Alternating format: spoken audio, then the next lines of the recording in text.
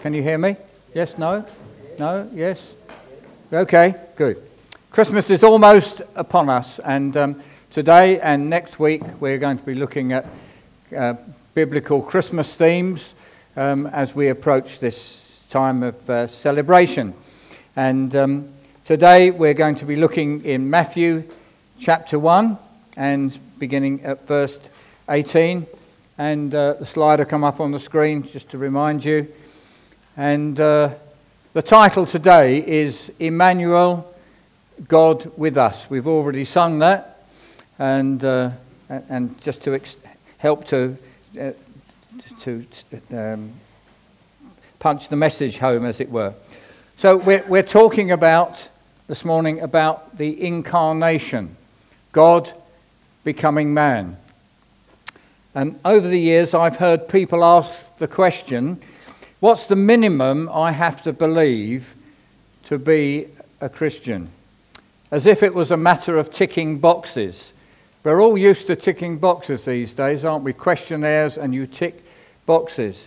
But with this mindset, one of the boxes I think that they probably wouldn't tick would be that of the incarnation, the virgin birth. Or more properly, we should say the virgin conception, because Jesus' birth was the same as yours and mine, probably just as messy.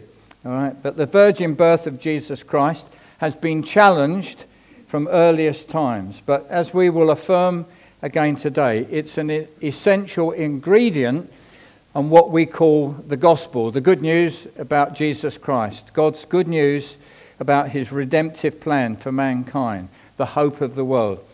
Without it, I go as far as to say there is no gospel. Without the incarnation, there is no gospel. I'm going to ask consider some mission feasibility questions, all right, just to get us thinking. God's on a mission, so how could God save human beings from the consequences of sin, those things that spoil and pollute our lives and keep us from God? How could God enter fully into human experience and still be God? How could God be spirit yet make himself fully known to human beings? How could God be almighty and yet convince weak and suffering human beings that he understands? How could God satisfy both his love and his justice in dealing with our sin?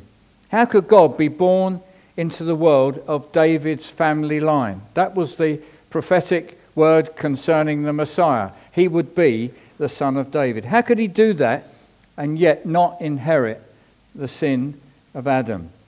So God embarked on a rescue mission which answers all these questions and more. The incarnation is a divine mystery, which with our finite minds we find it hard to fathom. But much is revealed in the scripture, and hopefully we'll look at some of those things today. God uses natural and supernatural means to accomplish his purposes. So let's read the scripture then. Matthew 1 verse 18. Now the birth of Jesus Christ took place in this way. When his mother Mary had been betrothed to Joseph, before they came together, she was found to be with child from the Holy Spirit. And her husband Joseph, being a just man and unwilling to put her to shame, resolved to divorce her quietly. But as he considered these things, behold, an angel of the Lord appeared to him in a dream, saying, Joseph, son of David, do not fear to take Mary as your wife, for that which is conceived in her is from the Holy Spirit. She will bear a son, and you shall call his name Jesus, for he will save his people from their sins. All this took place to fulfill what the Lord had spoken by the prophet. Behold, the virgin shall conceive and bear a son, and they shall call his name Emmanuel, which means God with us. When Joseph woke from sleep, he did as the angel of the Lord commanded him. He took his wife, but he knew her not until she had given birth to a son, and he called his name Jesus. Father God, we're peering into wonderful mysteries today. Lord, we ask you to help us to embrace them even if we don't fully understand all that's been going on. Help us to embrace this mystery and worship you all the more, Lord. Amen.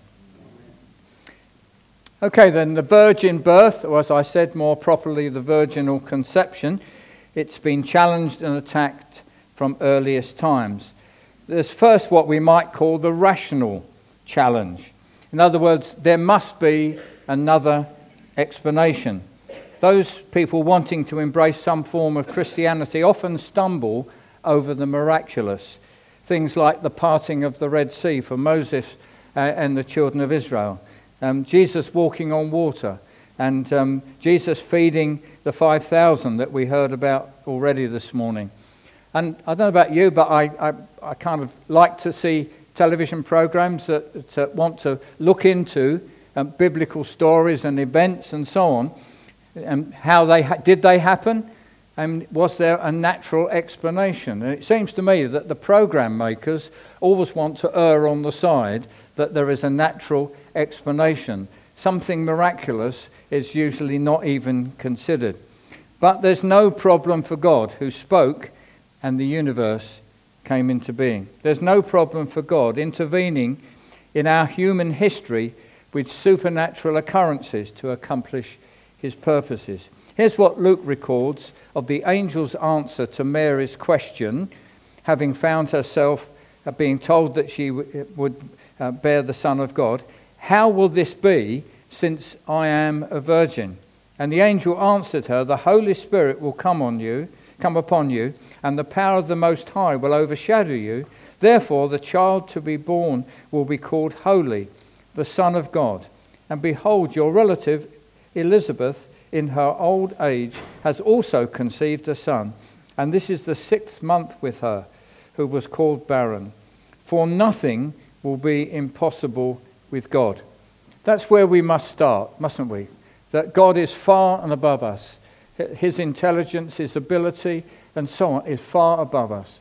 And we can be confident to say nothing is impossible with God. So human reproduction is an awesome process and a testimony to the amazing design of God. I've said it before, but I love those television programs where you see babies born. I just think it's wonderful. I just like the reaction of the parents and so on. It's just terrific. And even some atheists have a moment of wonder when a baby is born. Why cannot God take this, his natural process that he has designed, and intervene to fertilize Mary's egg and bring about conception without human assistance? Well, I think a good place to start is look at the details that are recorded for us in the scriptures, and particularly be helpful to consider the marriage and betrothal arrangements in those days. So, Jewish betrothal. It's not like our engagement. It was binding and it lasted about a year, and it could only be broken by death. The man was already the woman's husband, as you see in verse 19. The marriage was completed when the husband took his betrothed to his home. Only then did sexual relations begin. So, Joseph's dilemma. His first response was damage limitation, trying to make the best of a bad job. Until the angel visited him, he had no knowledge of God's plan. There's no evidence that Joseph and Mary had any warning that this momentous thing was coming about. Mary first knew and had to break the news to Joseph.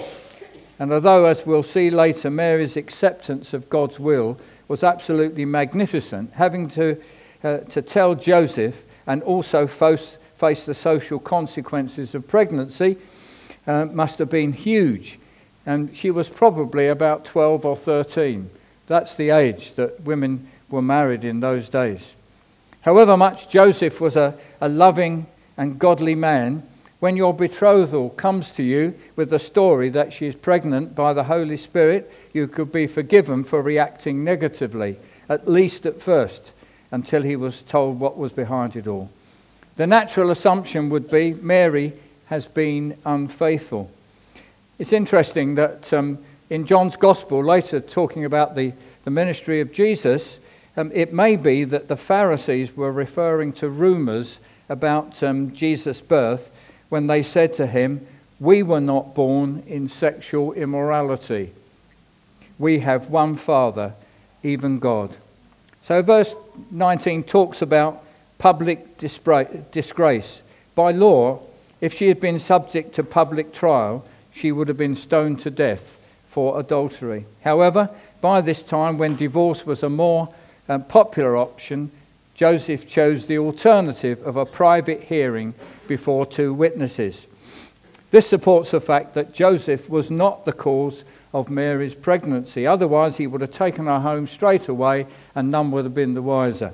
Therefore, we conclude that it was God who intervened. So Mary was a virgin and Joseph was not the biological father. So right from earliest times, heresies have arisen inside and outside of the church, challenging the incarnation, either in fact or in detail.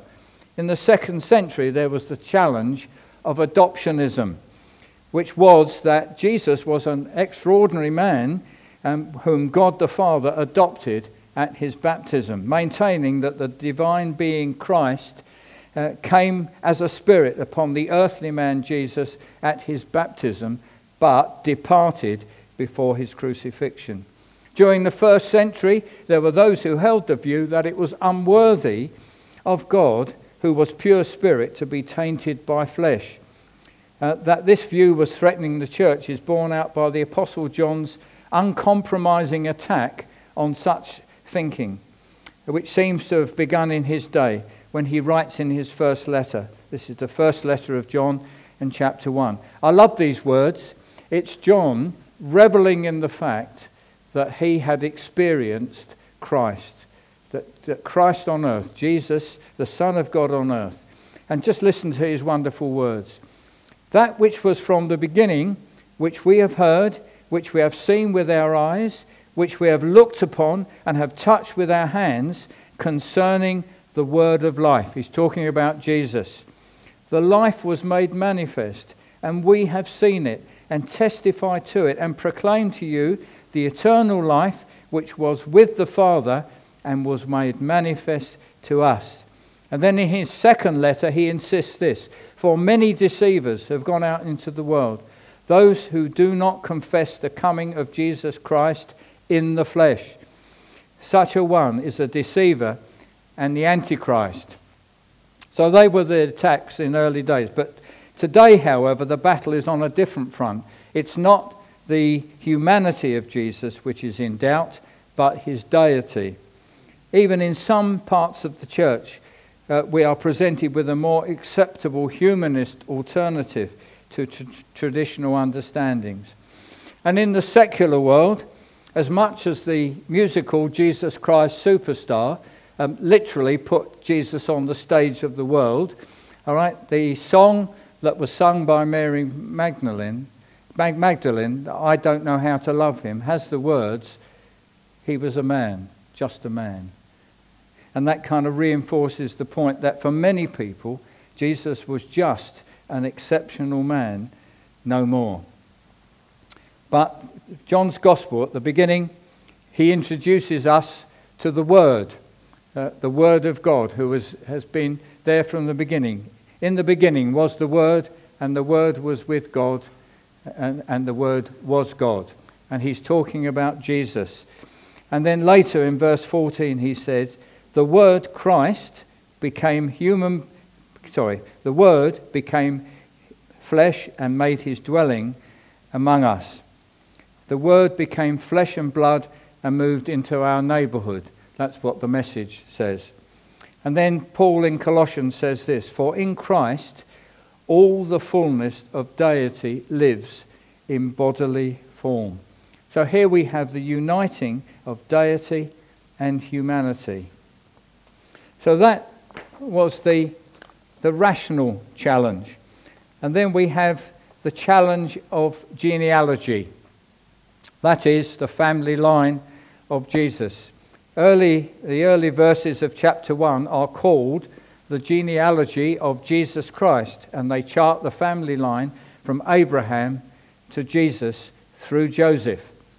Now then, we've already established that Jesus was not Joseph's biological son. So is Matthew's genealogy irrelevant? Is Joseph redundant?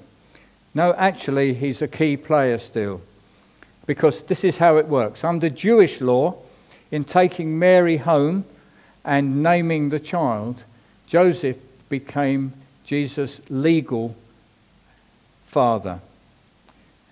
So he became his legal father, and from then on he would always be known as the father of Jesus, and Jesus would always have as his father Joseph. So here we have it. Jesus is legally King David's son, as foretold by the prophets.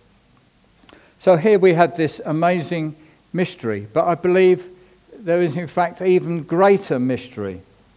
If we acknowledge that the virgin birth is true, but nevertheless a great mystery, there is, I believe, a greater mystery at work here.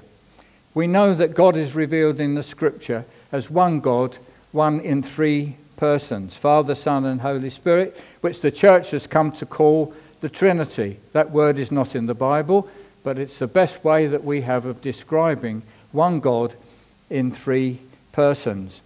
And here's the question.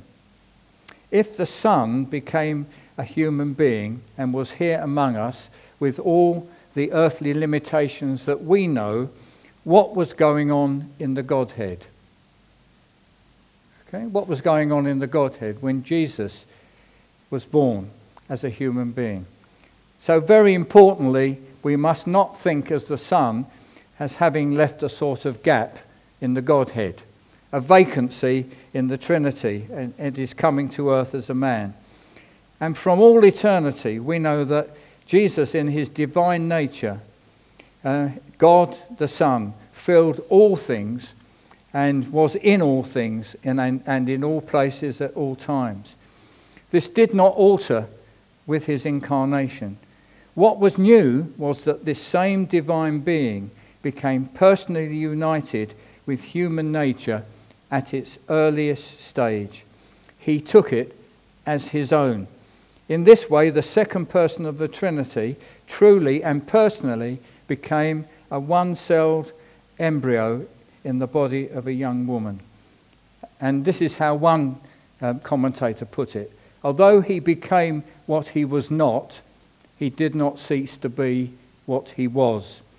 He who continued to fill all things and sustain all things also became contained in a virgin's womb and was sustained by a human mother. John Calvin, the French Protestant reformer of the 16th century, said this: "Here is something marvelous.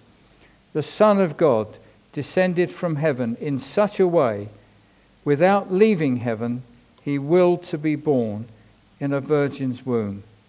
Consequently, as we stress the fullness of his deity, we must also stress the fullness of his humanity." Jesus was and is not merely God in the form of man, but God in the nature of man. Not God in disguise, rather like the Scarlet Pimpernel, but God in the flesh. He did not only come among us, he became one of us. He became one of us. In his humanity, he felt pleasure and pain. He cried, he laughed, he suffered and was tempted as a man, and yet without sin. The mystery and the message of the incarnation is that in Jesus, God acquired manhood and the deity became a member of the human race. There is, of course, no adequate human analogy to this or explanation of it. Very often when we're preaching, we like to find something as an analogy of what we're trying to say, and we'll tell you a story or we'll do something. There is nothing here at all. There is nothing to explain it. For in all the world and in all the universe, there is no greater mystery. No greater mystery. But if Jesus of Nazareth is not God in our humanity, then God has not come to us. God has not shared our pain and borne our guilt. God has neither spoken the final word necessary for our peace, nor done the final deed necessary for our justification. that is to make us right with God. He is not our Saviour and the hope of the world. I just want to look at the necessity of the incarnation. Why was it that God had to do it this way? Why was it that in order to save mankind, God had to do it the way that we've described? Just to help us understand this, let me take you back to a few weeks when we were studying Paul's letter to the Romans. And you remember we were looking at the gospel, and the foundation of the gospel is there is bad news and there is good news. And that we have to understand the bad news in order for the good news to actually seem to be good news. And the foundation of the gospel is, the bad news is that we have all sinned and come short of the glory of God. There is no exception. We've all missed the mark and we're under God's righteous judgment against sin. He is angry that sin has spoiled and polluted his creation, and because he is just, he cannot overlook our sin. Because if he did, he would not be a righteous judge, and it would hardly be loving to the victims of sin. No, we expect God to be just and to judge the world in righteousness. We would only want that kind of God. So how can God, who loves us and wants to give us his righteousness, do so without compromising his justice? Well, God does not set aside his justice. You may remember, he turns it upon himself. He turns the punishment that was due to us. He turns it upon himself. But how could God, who is spirit, suffer for the sins of man, who is flesh and blood? How could God take upon himself all human suffering and the penalty for sin? It was a human penalty he had to bear. It was a human nature he had to acquire. He had to become a true member of the human race to be our Saviour. It had to be that way.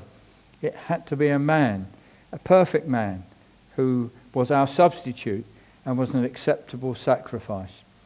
So throughout history there have been repeated challenges, but I'm pleased to say that the church has stood firm in all this, even from the beginning. And in AD 325, the church robustly repelled the challenges to the virgin birth and the divinity of Christ in the Nicene Creed. If Paul would like to put that up on the screen. Okay, I don't know if you can see past the mobiles and all that. So this is just part of it reproduced. We don't normally say this, do we, together? But I think it would be good to do so. If you can see it from where you are. Okay, let's say it together. I believe in one God, the Father Almighty, maker of heaven and earth, and all things visible and invisible, and in one Lord Jesus Christ, the only begotten Son of God, begotten of the Father before all worlds, God of God, light of light, very God of very God, begotten, not made, being of one substance with the Father, by whom all things were made, who for us men for our salvation came down from heaven and was incarnate by the Holy Spirit of the Virgin Mary and was made man. So that's the testimony of the church through the ages. And we need to continue to make that confession. So what's our response to that? I think it's only worship. We just stand in awe and wonder of the amazing God, how God devised such a plan and how effective it was in dealing with our sin. So just as we kind of look towards the end, let's look at a few other things that we find in this text. Let's ask the question, Mary, who was she? Well, some people would naturally call her the Blessed Virgin Mary, or BVM for short. And around the world she's revered and considered by some to have an ongoing role in God's redemptive plan. some branches of the church pray to her as someone who is close to Jesus. But the scriptures give no grounds for such treatment. There's nothing of those things in the Bible. But she was a humble, faithful woman whom God chose to bear his Son on earth. She was the natural contribution to God's supernatural act. After the birth of Jesus, she went on to have other sons and daughters. In Matthew 13 we read James, Joseph, Simon, Judas, and unnamed daughters. But she is worthy of honour and a wonderful example of submission to the will of God. Mary said to the angel, "Behold, I am the servant of the Lord." That word is bondservant or slave. "Behold, I am the slave of the Lord. Let it be to me according to your word." And then later, when she went to visit her cousin Elizabeth, who was there pregnant with who we know to be John the Baptist, she has this lovely song that is often called the Magnificat. "My soul glorifies the Lord, and my spirit rejoices in God my Saviour, for he has been mindful of the humble state of his servant. From now on, all generations will call me blessed."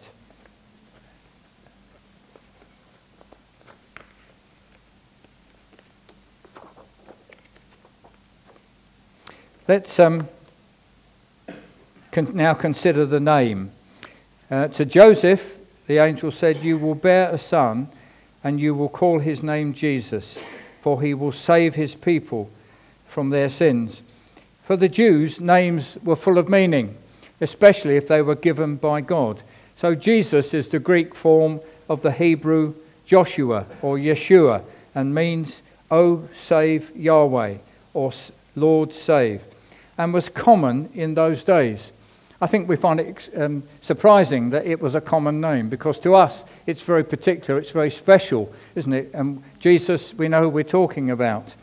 But it might become more popular today, as there is a Manchester City striker called Jesus Navas, all right? Jesus or Navas, or Jesus Navas. So it's still used today. But the important thing is that it says he will save his people, first to the Jew and then the Gentile. That means the whole world. So who are God's people? Since the coming of Jesus, they are those who will put their trust in him, whether they're Jews or Gentiles. And it says he will save his people from their sins, consistent with Old Testament prophecies regarding the expectations of the Messiah. For example, Isaiah 53, which talks about the God's suffering servant dying for the people. However, by the time of Jesus' birth, a national liberator was more the expectation of the people. We know that the Jews were under the domination of the Romans, and quite naturally they longed for the time when then they would have a sovereign nation again, when the Romans would be kicked out. And of course, with any talk about the Messiah, that's foremost in their minds. They're looking for a liberator for the nation. Therefore, the instruction by the angel was crucial, a crucial reminder of the true mission of the Messiah, and set the scene for his ministry. He will save his people from their sins. So let's return now to Emmanuel, God with us. From the time of their deliverance from Egypt, through the desert and into the promised land, the distinctive feature of the Jews was that God was with them. Even their enemies knew that God was with them. This was demonstrated through pillars of cloud and fire as they were led through the wilderness. And then in that tent in the wilderness, the tabernacle, God's presence was manifest. And then in the temple in Jerusalem. But Jeremiah foretold a time when they shall all know me, from the least of them to the greatest, declares the Lord. For I will forgive their iniquity, and I will remember their sin no more. And this is Jeremiah 31. And this was to be the new covenant, the new agreement That's what we celebrated in communion this morning. The new covenant in the blood of Jesus. The new agreement between God and man. The new way of relating to God through Jesus. During his earthly life, Jesus repeatedly revealed God the Father to people, and more particularly to his disciples. And the Apostle John wrote, "No one has ever seen God. The only God who is at the Father's side," referring to Jesus, "the only God who is at the Father's side has made him known." And then Jesus himself said, "Anyone who has seen me has seen the Father." That was an audacious statement for anybody other than the genuine Son of God. So Jesus lived here on earth as Emmanuel, God with us and one with us. We cannot now say that God, who is almighty and holy and is spirit and separated from sinners, does not understand our weaknesses and frailty. The writer to the Hebrews says this about Jesus as our mediator. Jesus is one now who represents us to God. Another place in Hebrews it says that he ever lives to make intercession for us. So he is our mediator, and the writer calls him our high priest. He said, "For we do not have a high priest who is unable to sympathize with our weaknesses, but one who is in every respect has been tempted as we are, yet without sin. Let us then with confidence draw near to the throne of grace, that we may receive mercy and find grace to help in time of need." The throne of God is terrible and awesome. It's an awesome place. But now, because of Jesus, because he represents us, it's now a place of help and grace and mercy. Just before his crucifixion, Jesus prepared his disciples for his return to the Father. And he said, "If anyone loves me, he will obey my teaching. My Father will love him, and we will come to him and make our home with him." So how will the Father and the Son come to us? Because it is to us, it's to anyone who loves him.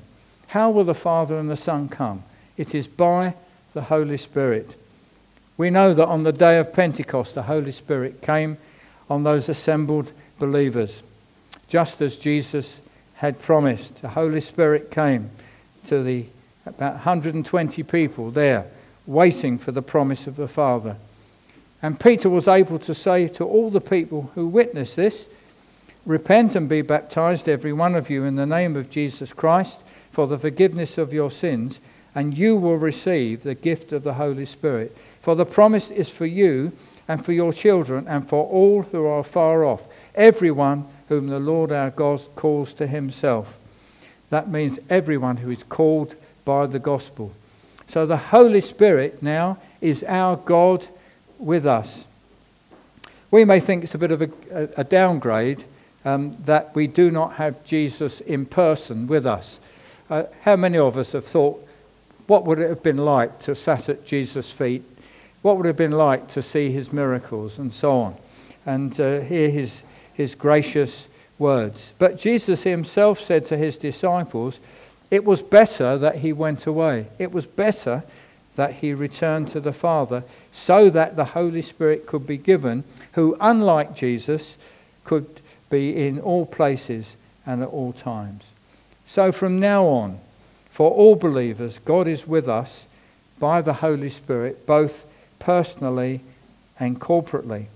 Paul says to the church at Corinth, "Do you not know that your body is a temple of the Holy Spirit?" That's referring to any believer. Any believer, their body is a temple of the Holy Spirit. And then together, the church together, when he writes to the Ephesians, he said, "And in him," that's Jesus, "you too are being built together to become a dwelling in which God lives by his Spirit." And we know that one of the last words that Jesus said to his disciples was, "And surely I am with you always, even to the very end of the age." Let's pray. Lord, we're in awe and wonder of you. that you should devise such a plan to bring us to yourself that goes beyond our human understanding, but which fills our hearts with love and worship to you, that you should honour the human race by becoming one of us. Lord, with all the things that make up Christmas, all the celebrations and things, help us not to lose that sense of awe and wonder about this incredible thing that you have done, becoming a human being, becoming one of us to be our Saviour. Lord, we thank you. Amen.